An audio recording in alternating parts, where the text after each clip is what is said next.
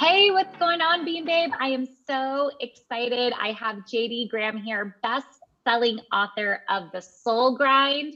You guys, this book is so good and it touched my heart, my soul. It has your mind thinking. It's one of those books that like you pick up and you're like totally entrenched in it. And then you're like, I have to put this down for a second because I just needed to like process everything I just read. She gets super vulnerable, gritty, spiritual, and just intimate. And this book was really, really special because actually got to work on this project with Jaydee. And so it holds a special place in my heart. And I feel super honored. What I like to do for you guys is find other women who are doing kick-ass things in the world and not being afraid to show up as their authentic selves. And so by doing that and by finding these women sharing their stories, we can find ourselves in their stories. So I think you will definitely resonate. Maybe you haven't gone through the same thing, but you will see yourself in her story, in her struggle, in her triumph. And I am just so excited. So without further ado, we're going to get this party started. What's going on, Jaydee? Hey, I am so excited to be here. I'm totally feeling the beam babe energy right now too. So I'm so excited. I know it's a good mid-morning pick me up, right? Yes. So tell our listeners just a little bit about who you are and just you, the fabulous you. I am a very complex woman. I love that question because I think normally as women, we go straight to like our accomplishments, what we've accomplished, possibly the letters behind our name. I am very proud of those things because I worked very hard for them, but I'm most honored and proud of the woman I am today because of everything I've been through. So I am a messy woman. I am a woman with a very hard, past full of lots of different journeys and trenches and stories and just pieces that make me who I am. I'm also a social worker. I'm a mom.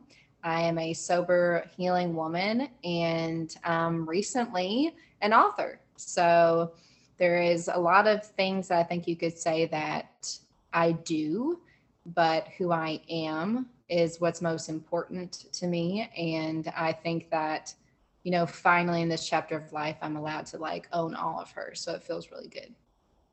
Damn, that feels good, huh? Right? It's just like, this is me. I love her. Let me celebrate her.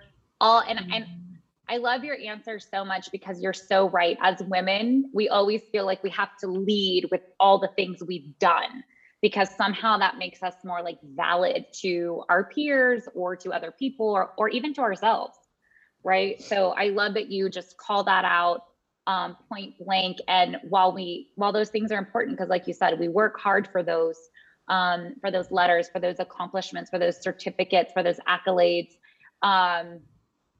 The thing I really loved about your story, which we're going to get into next in your book, is you really specifically talk about honoring that past and the hard stuff, because that's what allows us to be who we are and make the impact that we're doing. So tell me a little bit more about, so you do, you're a social worker, and I know that is also part of just your passion, and it just is so much, it tells so much about your character. But tell me a little bit more about kind of like how you got to where you are now. So exactly what you said, I think is a great segue into that because I call that like our in-betweenness. So the in-betweenness of where we have been and where we desire to be. My in-betweenness is my favorite thing to talk about. And it's also the thing I want women to know that I want them to talk about more. I think that we often talk about where we are now, and like our like the overcoming version of us, or the one that's already kind of like at the finish line or close to it. And I really, think it's the most important to say to especially young women or other women going through the same things, like, I am here, but let me tell you how I got here. So I love that question. And I definitely have been through a lot of different paths in my life to be able to be where I am today. But I chose social work, the profession, because I'm really passionate about women, and I'm passionate about single parent families, and I'm really passionate about domestic violence survivors, as well as the real self-discovery, the healing version, the version where you literally break open. That's my favorite piece to work with, because not only is it the hardest to get to, but is the most powerful parts of our lives. So those pieces of me are definitely, you know, discovering. I lived a life of numbness for a long time. I lived a life of, you know, trying to figure out where my worthiness lied, trying to seek that in validation and in, you know, sexual experiences or in relationships or in drugs or in alcohol. And so really I didn't land into being able to really pursue social work until my divine intervention. That was becoming pregnant when I was 20. And that was my true wake up of being able to say I was worthy of something more and doing something more, and not surviving or trying to anymore, but like really trying to thrive and be able to bring all this pain and make something beautiful out of it instead of it just being pain and darkness. Yeah. And I think it takes a lot of courage to just kind of own that and show up, and it doesn't happen overnight, you know? And I think a lot of the times, and I think, you know, sometimes I get guilty of this too. People always like, you're always so positive and you always put this positive front. And I'm like, don't let that fool you that it's not hard. It's not hard for me too, that I haven't been through hard things. We've all been through super hard things, and we don't always have to be positive and just be like, it's okay, just we'll get through this and sweep it under the rug. I love, and we'll get into it more, you do talk about numbness. And I think that that is a major thing that we completely ignore as women, because we don't even know what's happening. Like, we don't even know we're numb until finally it stings. And we're like, oh, ouch. Okay, I'm not numb anymore. What was that feeling? Yeah. Haven't felt that in a while. Yeah. Whoa, I need to like wake the F up right now. So I love that. And again, guys, you've got to really dig into this book and read it, because a lot of the things that she's talking about so surface level, because we could literally make a 6-day podcast out of all these things. You've got to like dig into these stories, and we'll dig into a few of them. And it's like a perfect segue, because I want to talk about your book, The Soul Grind, Finding Light Amidst the Trenches. And you're a best-selling author. I mean, hello. Crazy. So amazing, crazy, and fabulous, and so well-deserved. But at what point did you like recognize and kind of have that affirmation within that you're like, I need to write a book? Like, what did that look like to you? Well, it first started, I had the most powerful, as you'll read in the book, there's a lot of times I went and either was forced to or like signed up for therapy in different phases of my life. But there was one time when I chose it. I was actually a lot older, and it was the most powerful work I've ever done in a therapy office. And within her walls, we had big Post-it notes, and we decided to, you know, go through the timeline of my life. And during each session for about a year, we went through and I wrote significant areas in a timeline and what kind of occurred, because so much has happened in such a short amount of time. Even myself was like, oh my, like, did this happen first or did this happen second? Or like, this is so much. It was really powerful for me to see how much I actually went through or put myself through, or that occurred in such a short period of time, and why that rocked my world. But after I finished with her, I actually took that home and I began to start, you know, journaling through it first. And so after I did that, I became bold enough and brave enough to say part of my healing journey is going to be owning some of this. I was raised in a culture of, silence, and we don't talk about this. We don't talk about that. We don't own, our stories. We suffer, behind closed doors, or we suffer and put a happy face on and we keep on going, or the complete opposite. I just literally was in years of just rebellion and numbness, and I didn't care anymore. So I then turned, those journaling in these moments into posts on social media. And after I did that, people were encouraging to start blogging or whatever, because people definitely where I was raised and around where I was raised were very what is this? Right. Truth on social media. I cannot believe this. So the more that I did that, I started copying and pasting those pieces. And then I started, I looked at them one day on a Word doc, and I was it became more and more pages. And they started to form, together. And I was why in the world, if I've seen how many it resonates with on social media and in conversations, why in the world would I not just fill in the gaps and fill in the other missing pieces and create a book out of it? So many more people can be touched and loved on than just my social media outlets. Yes. Gosh, I love that so much. I think it's really cool what you also talked about, putting that timeline together. That's something I've been doing over this last 2 years since my divorce, because you when you go through something traumatic, you try to find answers. Why? Absolutely. Why did this happen to me? How did I even get here? How did I get in this position? And how did I make that decision? I don't want to do that again. So it's how do we get out of not make that mistake again? And I think we always want to blame the other people and the other circumstances. And well, it's because this is how I was raised, or it's because that person did that to me, or, I was influenced by my peers and I didn't know better. And while some of those things might be true, at the end of the day, we don't claim responsibility. And so we can't fix it, right? Because we didn't claim the responsibility of it. So I think it's so amazing. And it's really, truly powerful when we actually do put that timeline together, because we forget. There's been a lot of focus lately, and I really want to dive into it in your book on,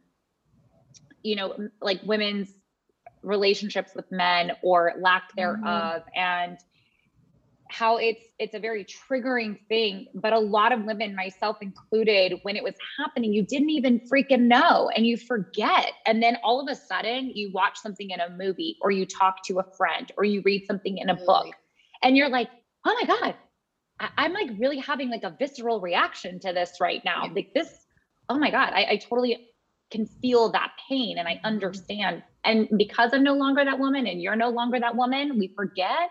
But then you also, I love that you came to that point where you're this could help other people not have to do that too. Well, and I think you just brought up something really important, that when we are trudging through our life stories, there is a power in knowing yourself better and understanding why you do what you do, or why you did what you did. And I think especially with reoccurring, relationships, or let's say after heartbreak, and you're let me put together some of these pieces. What need was I trying to meet? Or why am I doing this? Or why are my cycles continuing? It can be so powerful and empowering to understand yourself, understand why you cope the way you do, why you act the way you do, why you love the way you do, why you argue the way you do. When you get to know yourself on those type of levels, there is such a power to that. And the only way to do that is by literally going through all those hard things again, and it doesn't mean you have to stay there and remain in there, but you do have to visit them. I feel you have to get back in there and figure it out and love yourself through it and understand. So who you are now, you have better understanding of her. Yes. And I always feel like you even go back to what you said at the very beginning, that in-betweenness. I feel like I'm in a constant state of in-betweenness. You know, there's never like, I have yet to be like, I've arrived. This is good.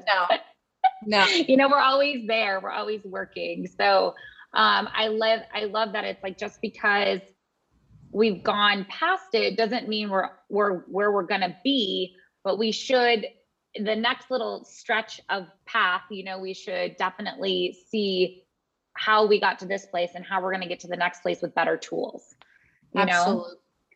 know? So kind of going on, you know, with all this whole topic and theme, I know that a lot of this book talks about like trudging through your life and being in the trenches. And of course the title is like finding light.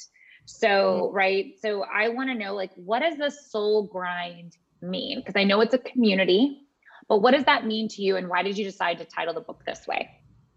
When I started the Soul Grind community, that was my opportunity to truly get past the surface, and do some soul work. So that's where soul comes in, is that it's no longer surface. It's all about getting underneath the surface. It's all about doing things that are, you know, really hard to do.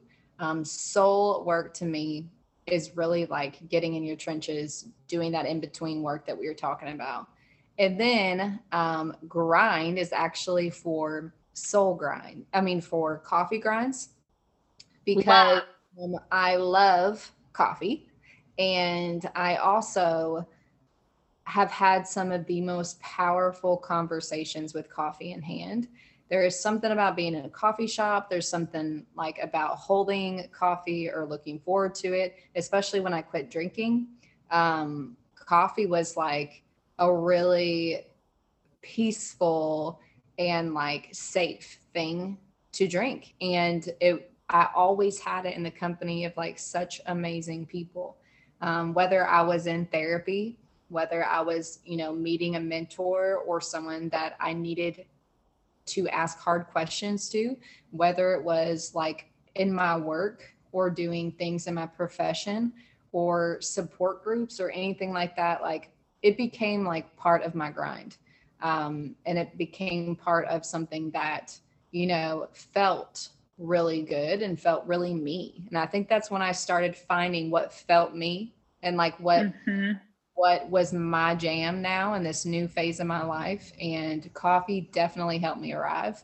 So how when people say like I go places and like my people, like people have places they love to go. It could be like a beach or like whatever. And they're like, I just feel at peace. You can stick me in any coffee shop. And I'm like, all those You're going to find your people. Yeah. I don't know who they are. I don't know who they are. They don't know who I am, but we're peoples. So like, it just feels like I can grind really good in there. I can write really good in there. I can also do anything else. So yeah, the combination of that is doing your work and doing it alongside coffee. I love it. And it's so funny, you know, like I mentioned, we worked together on this book and I was, you know, I told the listeners that, but one thing I never actually knew was where the grind part came from. I always assumed it was like hustle, like do the grind, which it can translate to that too. It totally can. But it's like, duh, I knew you loved coffee. We talked about our love for coffee. I'm like also dreaming about coffee as we speak.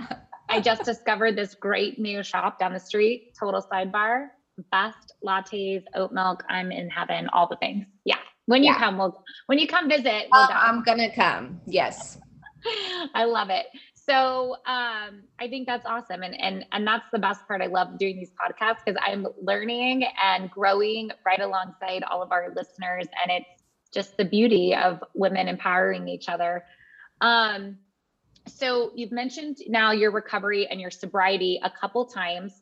And I know that you have used this book and your therapy and kind of getting all this out as a huge part of your healing. And now that like ultimately is translating into you helping and not only through your social work, but through your soul grind community and your social community and people now reading your book. So exciting. Yeah. So we talk about a lot of different things in this book. But I know in our pre-podcast conversation, we kind of talked about like redefining what sobriety looks like to you now. So let's talk a little bit more about that. Yeah, I definitely think that sobriety and codependency, which I'm now learning a lot about. I feel like the word codependent had this horrible taste in my mouth. And I was like, I just had this already formulated image, like situation, everything like already planned out of what sobriety and codependency was. And so I've had to really like dive into my true definition of both of those and how it's actually not anything of what I thought it looked like or feels like. And what I've like really discovered is that, especially I definitely have an addictive personality, and that carries and translates into every area of my life. Like we were talking about coffee, I will drink the same coffee like religiously for like a month straight, and then it'll be dead to me. And then the next I will do that. I'm the same way with my Spotify playlist or the, songs. I will wear them all the way out and then be like, you're dead to me. And then I will pick something else. And so it is like, I have realized the more open I am, the more habitual I am. And the more like I'm able to not shame or judge my tendencies. Instead, I'm able to say, oh my goodness, I totally see that about myself, and I've had to like literally just own that and be able to say like, that's part of who I am also. And how can I make sure that these habits or these like things I'm being so relentless in are healthy? And that's one piece that I know you and I really talked about was that, codependency and that addictive like feeling or that, mindset definitely comes from a lot of things also in my childhood, and a lot of things that stemmed from relationships or experiences or the environments I was in, and it has been more like, I want to say like woke to me this past month than ever before, because it is like I read, me and you talked about Codependency No More, and then I've been reading I've been reading some other just sobriety materials, because I'm in a whole new phase of like looking at my sobriety, and I think it's opened me to be able to have a lot more kinder lens. But I also in this process have realized how much unfinished business I have. And unfinished business meaning like there are so many things that maybe due to my numbing lifestyle or due to the decisions that I made or due to, where I was at mentally and emotionally not available, how many things I wish would have turned out a different way that I am trying to recreate in my adult life. And that also comes with, the shame that I have over a lot of the decisions or, relationships that I had when I wasn't sober. So I think I have been able to really mesh sobriety and codependency, because codependency and sobriety is not just about drugs and alcohol. It is about relationships. It is about so much. You can literally be leaning into things without even knowing it in unhealthy ways. It does not have just drugs and alcohol. And I think that that's where our society is very confused, is that sober is not just meant for someone that has like an addiction to drugs or alcohol. Like that's just a small piece. It's so fascinating because, my other is fitness and health. And as a trainer, as a coach, as a fitness pro, I have so many clients that are sober from drugs and alcohol, but they have a severe addiction to fitness. Yep. Unhealthy. Like I have to be like, actually, no, you don't need to work out 14 times in a week. 5 is good. Yeah. Yeah. And it's this tendency where it's like, even when it comes to like logging their food, it's like the guilt and the shame if they miss a day, or if they did something, and then it's this like, it like gets in your brain, right? That like, oh my gosh, I should have, now I'm going to have to confess, and Kaitlin's going to be mad at me. And it's like, what? You made all that up.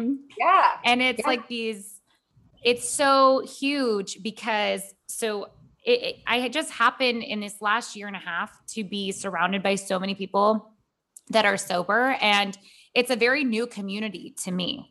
And I am actually so like mind blown how much I actually connect with everyone in this community, because we do have that like, oh, well, what was wrong with you? Why are you sober? Like, did you just go on some bender and now like you need to like be sober? And I think that that's such a huge misconception. And I know for me, that was so naive of me to even think myself of, well, yeah, it just meant that they just probably like blew too many lines and now they're just screwed and figured it out. So it's not that at all. It's so much more of a complex thing. And I realize with my addictive personality, my codependency habits, I'm like, wow, maybe I don't have it with drugs and alcohol, but I've got it in a lot of other places in my life where it shows up habit after habit after habit in ways that this awareness and this wokeness that you're talking about is huge. And that awareness is that first step. Like, okay, well, I'm not sure I'm ready to like dive deep and fix all this and get into it right this second, but I know it's there. Absolutely. And I think that if anyone is struggling to think like, is this a healthy habit or is it not a healthy habit, whatever it might be for you, because everybody's demons look different. Everybody's shadows look different. Like everybody's like areas that you're going to get pulled at are going to be different. So think like, is this a buffer to my healing? Like, is this something I'm leaning on to keep from falling flat on my face into things that I need to be paying attention to? And if it is, it's probably something that you should be like looking into. And if it's something that literally you are like, I'm going to be relentless, I have to do this. Like if it's taxing your mind and your heart and your energy in an unhealthy way, then it's probably something that you have some type of unhealthy attachment to. And there's nothing wrong with it being outside the category of drugs and alcohol. Right. Like you can still have power in, a lot of people do the 12 steps. I'm just now looking into the 12 steps now. I'm not like a person, when I first chose sobriety, I did not like say, hey, I think I should go to AA and I should do the 12 steps. I did it in a much different way. And so I'm now like going back and doing some of that work. And the 12 steps can be applied literally to anything in your life. It does not have to be drugs and alcohol. It can be relationships, and it could be fitness. It could literally be, maybe you have lying tendencies or like shopping addiction or anything like that. It can literally, the 12 steps is a journey to be able to like really call yourself out, be humbled, claim a higher power, whatever that might look like for you, and to do some of your work. And you can insert anything into those steps. Yes. It's so huge. And I'm like, if people are not feeling empowered right now, because I've got like literally like almost tears welled up behind my eyes and like goosebumps because I get so excited about this stuff. But what you said, like, I just have to repeat it to make sure people heard it, because it's something I probably also need to listen to. If it's the buffer from like not letting you get to the healing and not doing the work because you're scared to fall flat on your face, like what? I hope people heard that, because that was a wake up call to me too, right? We put all of these blockers and blinders in front of us about like, well, if I do this, then I won't actually need to face that right now, because that looks a little messy over there and I'm not really ready for this. Yep. So like, how many people, also going into the relationship category, how many people have you literally seen that are heavy in doing their personal work, heavy in doing things like that? They get in a relationship and all of a sudden, like, they stop going to therapy, they stop doing their steps, they stop, journaling or reading the books they were reading. Like, Yes. Those are pieces that I think that we need to start paying attention to, is that your work should be happening with whoever is in your life. So Yes. like some people say that, alcohol or drugs would be that partner representation. Other people, literally, it's a person, Yeah. that you might be leaning into instead of leaning in other places to do your own work. That's so huge. And I think it like segues perfectly. We've talked a lot about what your book covers, from anything from like resilience, recovery, traumatic adolescence, abuse, healing, spirituality, like fabulous, fierce girl power, all those things, right? Motherhood. And so there's a couple of places in the book that I would actually like to read to you, if you're okay with that, and then have you speak a little bit about that, because, and it's interesting because as I was working through this process with you, I read the book, and it's been a minute because you came out earlier this year, and I read a lot of books. And I went back and I picked this up, and I was like, we were talking about what might be some good places. And I was like, wow, the universe like is never coincidental. I really needed this today. And I was like very special. So I'm going to read two different places, but we'll start with one. And this is towards like the beginning of the book.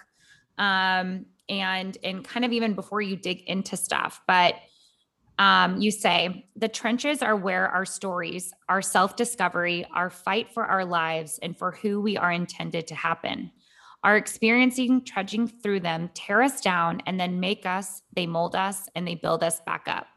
When we speak bravely about our trenches, we honor the warfare we've survived to live and to thrive within our souls. Why would we get to the end of each struggle, get that long-awaited breath of love, hope, light, and success, and not honor the spirit that brought us here? I visit my trenches often. I don't stay. I go to understand and get to know them more deeply. I love on the pieces of myself that were torn, abandoned, broken, abused, and bruised, and I set them back with a purpose. So good. And I know we've talked a little bit about this, but I want to dig a little bit deeper. Like what did you like mean when you were writing this intro part here? I love that part because it's so true. Our trenches are like the times when you're going through them, you literally think to yourself most times, like, how am I ever going to get out of this? Or how am I ever going to turn this into something beautiful? Or how is this ever going to be something I would stand up and talk about publicly or verbally or out loud? These are the moments that legit break you. They tear you down. Like Brene Brown says, and I mention her later in the book, face down in the arena moments. It's those moments that literally you don't know if you're going to make it back up. You don't know if you want to sometimes. And those pieces are the most important. And because what it takes to get up from those pieces is the strongest you will ever be. It's the most mental and emotional strength that you'll ever have. And it's the most powerful version of yourself to fight for your life and to get up after some of the hardest things that you've ever experienced. And I often, think about all those times, just like you said earlier, those things are going to pop up all the time. We're going to see something, we're going to hear something, we're going to feel something, we're going to smell something, and it's going to take us back to our trench. And I think that now, because I've done the work that I've done, I'm able to feel that and to see myself back in that. But now I'm allowing myself to more so own it and to honor myself and love myself through it. When previously, when I was in the trench, I had nothing but shame and darkness and depression and, feeling really unworthy and small. And so now I'm able to, from getting in so many times and getting back out this time, I'm able to look down at her and maybe it's my smaller version or the teen in me or the young mom in me. And I'm able to tell her, like, you're going to get out, and this is going to make you the most powerful version of yourself that you've ever been. Like, and every time that this part is read out loud, I can actually picture myself in my childhood bedroom, green apple, nasty carpet, green apple, nasty walls. And I remember, like, I used to do all my homework on the ground with the lights off. I'm like low key, like nocturnal, but I still am. But I remember just in that moment, like so broken and being like, I'm never going to get out of this. I'm never going to be anything. Nothing is ever going to be beautiful.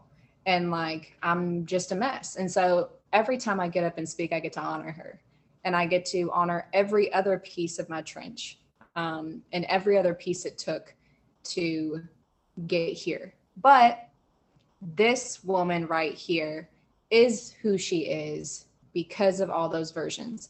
So I honestly feel like it's a cop-out, and it's not honoring my life if I don't talk about it whenever I can. And I think that we as women need to encourage other women to say, oh, this right now is who you are, and you are amazing. But like, let's talk about her. Like, let's bring her up because she brought you here. She got you here, you know? Yes. And I think that is what I really want to focus in on in every avenue, that's your strongest version. You might think that your end results are your strongest, but those versions are pretty strong. Oh yeah. I mean, I lean on those past Kaitlins so many times because I'm just like, I don't know. How am I going to get here? I don't even understand. I'm overwhelmed. I'm stressed. I'm scared. I don't want to get back up. I just feel like I want to pull the covers over my head and stay here for a second. And while it's okay to do that for a moment, every time I remember the resilience of who I am, like I say this all the time, and I'm going to drop the F-bomb. I'm always like, remember who the fuck you are. Yes. Like, you did not just get here by accident. You are not accidental.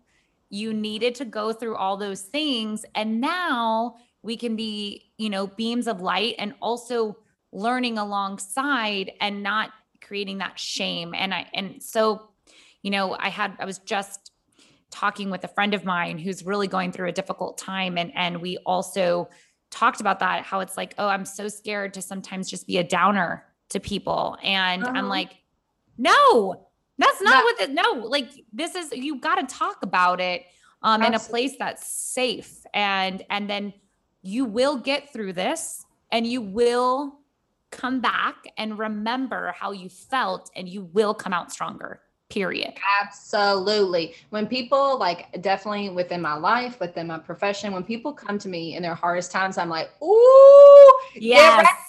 Get ready. Get ready. It's here. And people are like, what? Like, no, this is it. Like, I'm pumped for you. And they don't understand in that moment. And then months later, or however long it takes them, they will come back and be like, wow, like, that's what you were talking about. Love that. I love it. I have one other piece I want to read, because this part in particular, this has been a topic it's been a little bit of a sore spot for me, and I haven't actually talked about it a lot on my podcast, maybe if ever. And I was really, it's triggering when you read this part of the book about when you're at a party and you meet this guy. And the way you even describe it, I'm like, oh my God, I feel you. I know you. Like, are you sure you're not writing my story? Was this me there? And it was, so I'm going to like skip around a little bit, but hone in on kind of the end. And then we'll leave them on a cliffhanger. So they have to read the rest of the book to figure out what happens and how you get through this.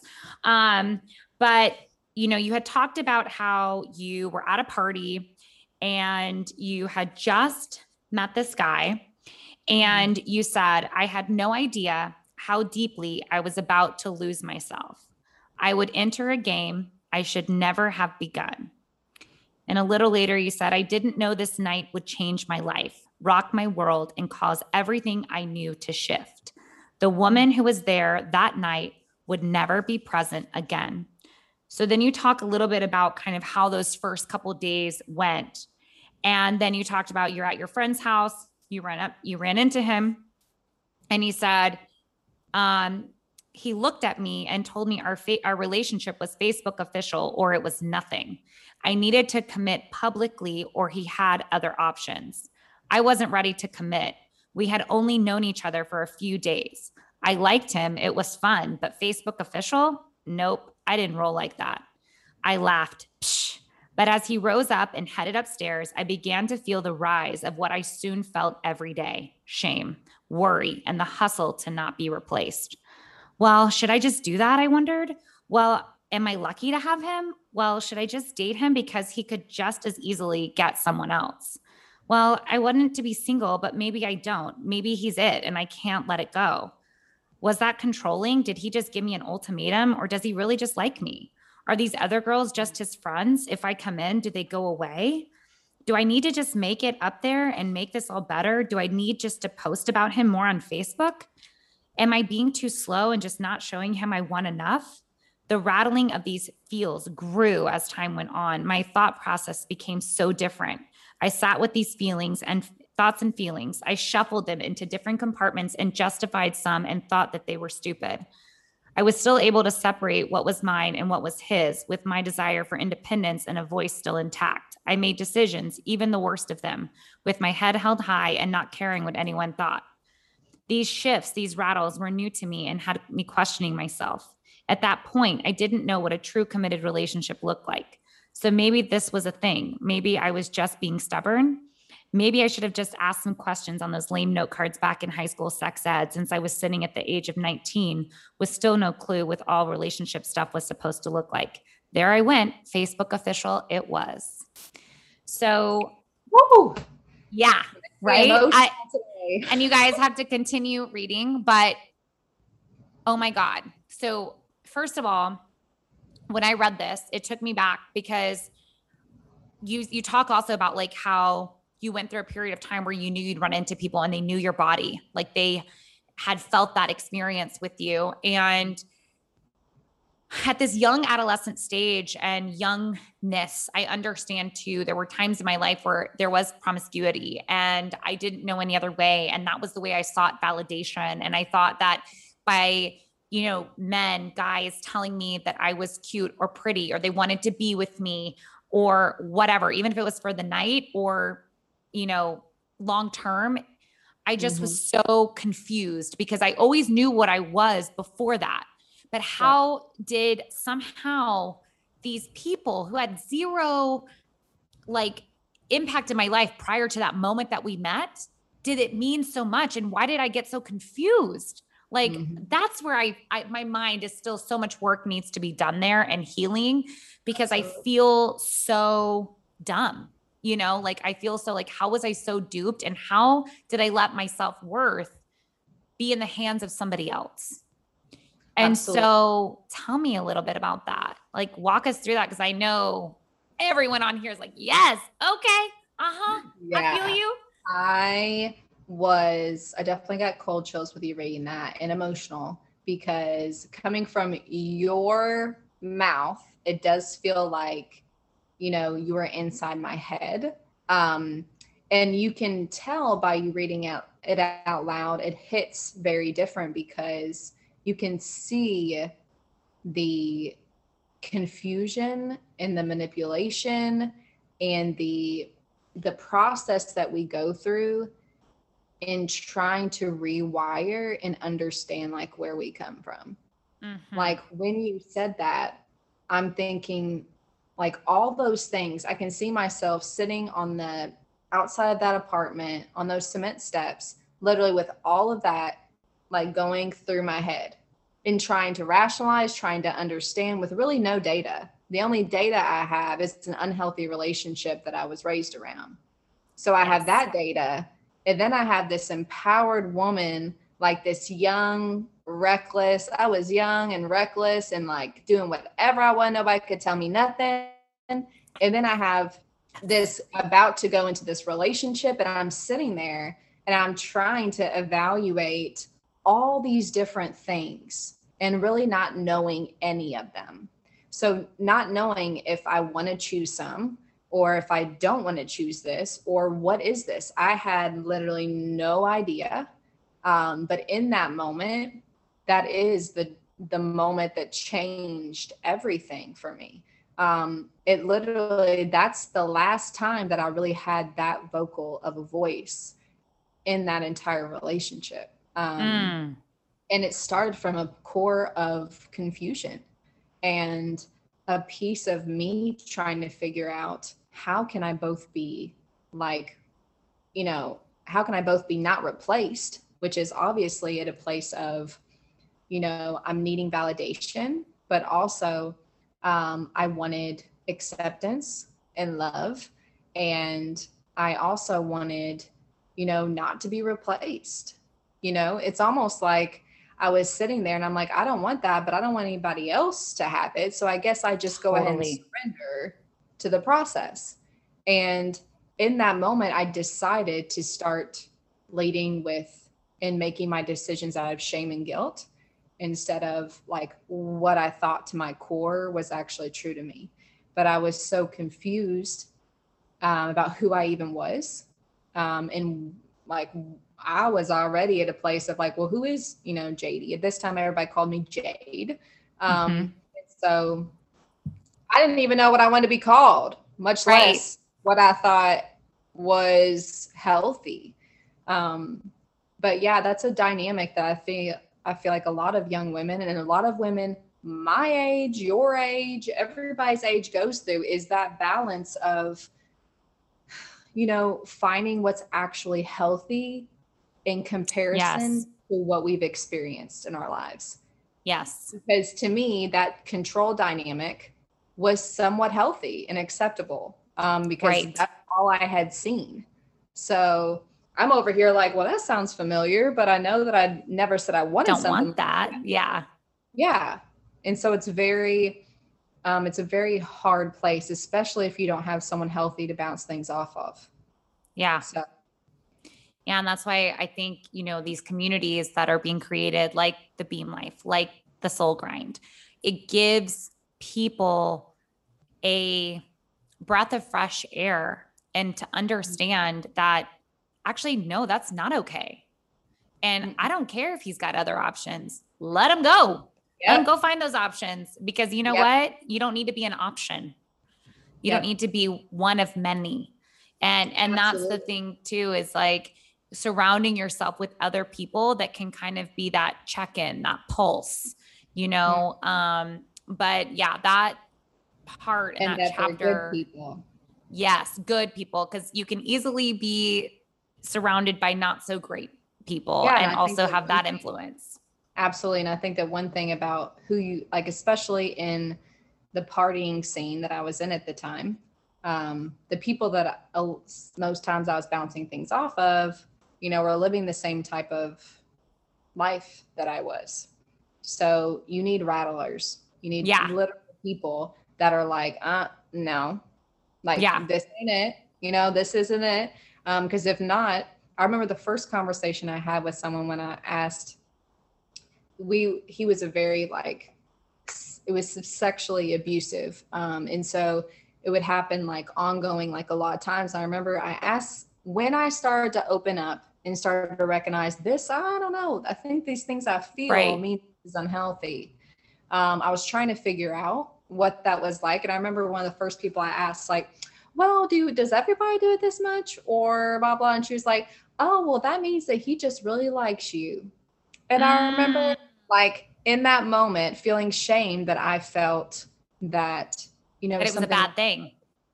Yeah. And so I think who we confide in those moments is very important. And your tribe and the people that surround you need to be real, authentic, amazing individuals. Yeah. And, to listen, because if these people have known you for a long time and they're good and they have a track record of being good and they say something that does rattle you a little bit, it's going to piss you off, especially if you're not ready to hear that. So, being open, I have had people tell me things. And in the moment I was like, wow, that was uncalled for. And this is my life. What are you putting in your opinions for? And then later I go back and I'm like, I'm so sorry. Like I should have listened. And so yes, listening to our intuitions and these people that know us. So you are just so like wise beyond your words. You've done so much healing and just self-discovery. I want to know what's next for you. Well, I am writing my second book. Yeah. So we are this one 20 years and up. So for those that have read the book ends at a really pivotal moment in my life. And so this is going to be the trenches of the rise instead of just the trenches. The first book is a lot about the hardships because it was not something I could avoid. And I also wanted to make it to where there was no option but to talk about anything but that. Yes. So it gave no one the option to talk about anything else. And that's the way I wanted it to be. So this book is going to be a lot about the healing portion, about becoming a mom, about, a little bit steps into more domestic violence, and a lot about beginning to be sober and trying to chase after my goals and my dreams. So that's where we kind of like the awakening part of my life, which I'm excited to write about. But definitely the first few pieces of it have been really hard to write. So I'm taking my time. I'm going to have grace and love with myself. And I'm just going to not put a timeline on this. And I'm going to do it when I'm ready. So we're about 30 pages in. And I'm just going to pop it out in the nights when I feel like it's time to grind on that. But other than that, I'm going to be gentle.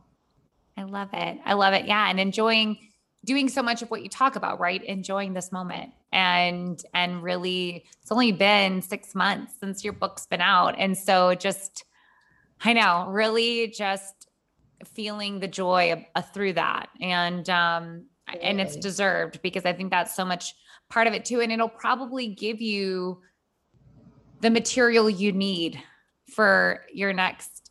Being able to go through this with grace will give you the material you need to kind of probably round out where you're going. And I'm so excited for you. So I know that after listening to this, because I'm like so lucky to say I know you, but I know other people are gonna be like, where do I find her? I love her and she's amazing and I need to know everything. So where can people follow you on social, find you, websites, be part of your community, or get your book? How do people do that? How do these Bean Babes get to know you? Absolutely. So the Soul Grind is the community that you can find on Facebook and Instagram. So we have Facebook and Instagram, but also Jaydee Graham on Facebook. My Facebook is pretty open. After you write a book like that, you kind of like got nothing to hide. So at that point, that is, you can follow me on there and send me messages. Or also I have merchandise and the books and all that on thesoulgrind.com. And it also will show what type of events are coming up, retreats. I have a summit coming up in October. Woohoo! Summit that I'm so excited about. And then you also can always email me and give shout outs. I'm just now like loving people's reviews and their messages and their emails about what has resonated with them in the book. It's honestly gotten me through a lot of the hardship of just, being so vulnerable and putting all your stuff out there. A lot of people don't see what it's like to do something like that. It's not an easy journey. So the reasons why I did that were to love on so many people, and to be able to hear that on the Amazon reviews or indirect messages or anything like that has been such a blessing. So hit it up on Amazon. You can also order it online on Barnes and Noble. And yeah, I would love to hear what you think about it too. Yeah, it's definitely one of those books, you guys, like your book will be like highlight. You're like, okay, let me highlight the parts I don't need to highlight, because that would be easier. Everything else. I just want to say to you specifically, I could not have done this journey like without boss lady, empowered, amazing women like you. It was a gift, and I couldn't have literally done it with any other group of women. So that was a blessing in itself. But to be able to know women that also want other women to rise is not something you see very much. So no, we got to change that narrative. Absolutely. There's plenty of room for all of us, right? And the more that rise, the higher we go. So it's just, we go together. It's really amazing. And I'm so inspired. I know that for me, I have huge goals of writing a book. And every time I see women like you putting that out there, I think it's the coolest thing. So I commend you and celebrate you. And it's time for my favorite part of the podcast, which the Beam Babe lightning round. Are you ready? I'm ready. So I'm going to ask you a series of 11 questions. I ask all my interviewees the same questions because I think it's fun, silly, very off topic. A lot of it doesn't have to do with anything we've talked about, but it's a great way for people to get to know you. And 11 is my lucky number. That's why there's 11. So here we go. So fill in the blank. A Beam Babe is powerful beyond measure. Yes. Favorite song that always makes you dance? Macklemore, Glorious. So good. One of my favorite spin songs. Animal. Yeah. So good. What are you currently reading? Drop the Rock. Oh, got to check that one out. Have you heard about it? No. Yeah. Really good. It's about sobriety. I got to check that out. A Beam Babe that inspires you. I have so many. You inspire me. I think obviously Anna David is inspiring. So many boss lady women right now that I have been following just to be inspired to keep going and telling my truth. So the truth tellers out there, they inspire me when it's messy and authentic. And that's what's been helping a lot recently. Cheers to the truth tellers. The last thing that made you feel grateful. This is making me feel very grateful because it's been messy and hard and just relentless recently. And I think when we get the opportunity to talk about the shit that matters, it just feels so good, and it gets you grounded, and it helps you be more aligned. And it's the conversations that matter, and they fuel me. So I'm really grateful for this, and I'm also grateful for my family, and coffee. I'm gonna go get a coffee too after this. Yes, me too. When are you most inspired? I think I know the answer to this one. Yeah, nighttime. Yeah, that's my jam. Nighttime, probably when you're having coffee at night. Yeah, I can drink it at all times, and it does absolutely nothing to me now. So it just tastes good. What always makes you laugh? Oh my gosh. My almost 10-year-old cracks me up literally every day. So love it. They are funny. Yeah. Super funny. I think the biggest comedians, honestly. What is your favorite meal or food? Oh, I love grilled chicken. So grilled chicken wraps. I'm obsessed with grilled chicken wraps. I'll try to eat them everywhere. Love it. If you could raid anyone's closet, who would it be? Oh my gosh. Someone super badass. I'm trying to think. You know what? I don't know, because I have just anyone that wears a lot of black clothes, that's probably. You have great style. It's you've got the kind of cool rocker look going on. I would need someone that dresses like that, but it'd be great to just borrow someone's for a while. Yeah, or just have an unlimited budget. Let's go shopping. Oh, that would be even better. Yes. What is your guilty pleasure? Ooh. Recently, it has been cookies and confetti cake. There is this new Love place it. here that has cookies this big. Oh my gosh. And you go in and they're warm and Lights it's out, done. awful. And they change them up every week. So like we're over here like, oh, what are the cookies of the week? Okay, let's just go get them. I would be done, dead, out. It's horrible. It's absolutely horribly amazing. Yeah, I love me a good cookie. Not cake, but I love me some good cookies. Oh, and when they're like the size of a cake, you can't go wrong. And lastly, what makes you beam? Oh my goodness. Telling my story.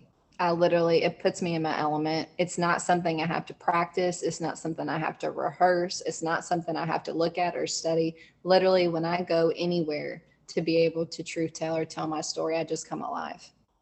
I think we know when we're passionate, when we're doing what we're supposed to do, when it comes seamlessly. And that's definitely it. I am so honored and so I have this like flow of energy going through me after being able to chat. And I just thank you for sharing your story with this community. And people are going to just love this episode. I know I did. I'm like, I just like feel inspired. I feel like I need to go right now. I've got a lot flowing through me, and that's the kind of power that you have, right? Get it out. Yes. So, lean in. Thank you so much. I'm so grateful. And everybody follow Jaydee for more of her amazing stuff, and part 2 coming out, but got to check out part 1. All right. Bye guys. You are the best, Beam Babe. Thanks for listening to my podcast. If you love this episode, it would mean so much if you would share it with another Beam Babe or post it on social and tag me at The Beam Life so I can tell you thank you for helping me share the mission.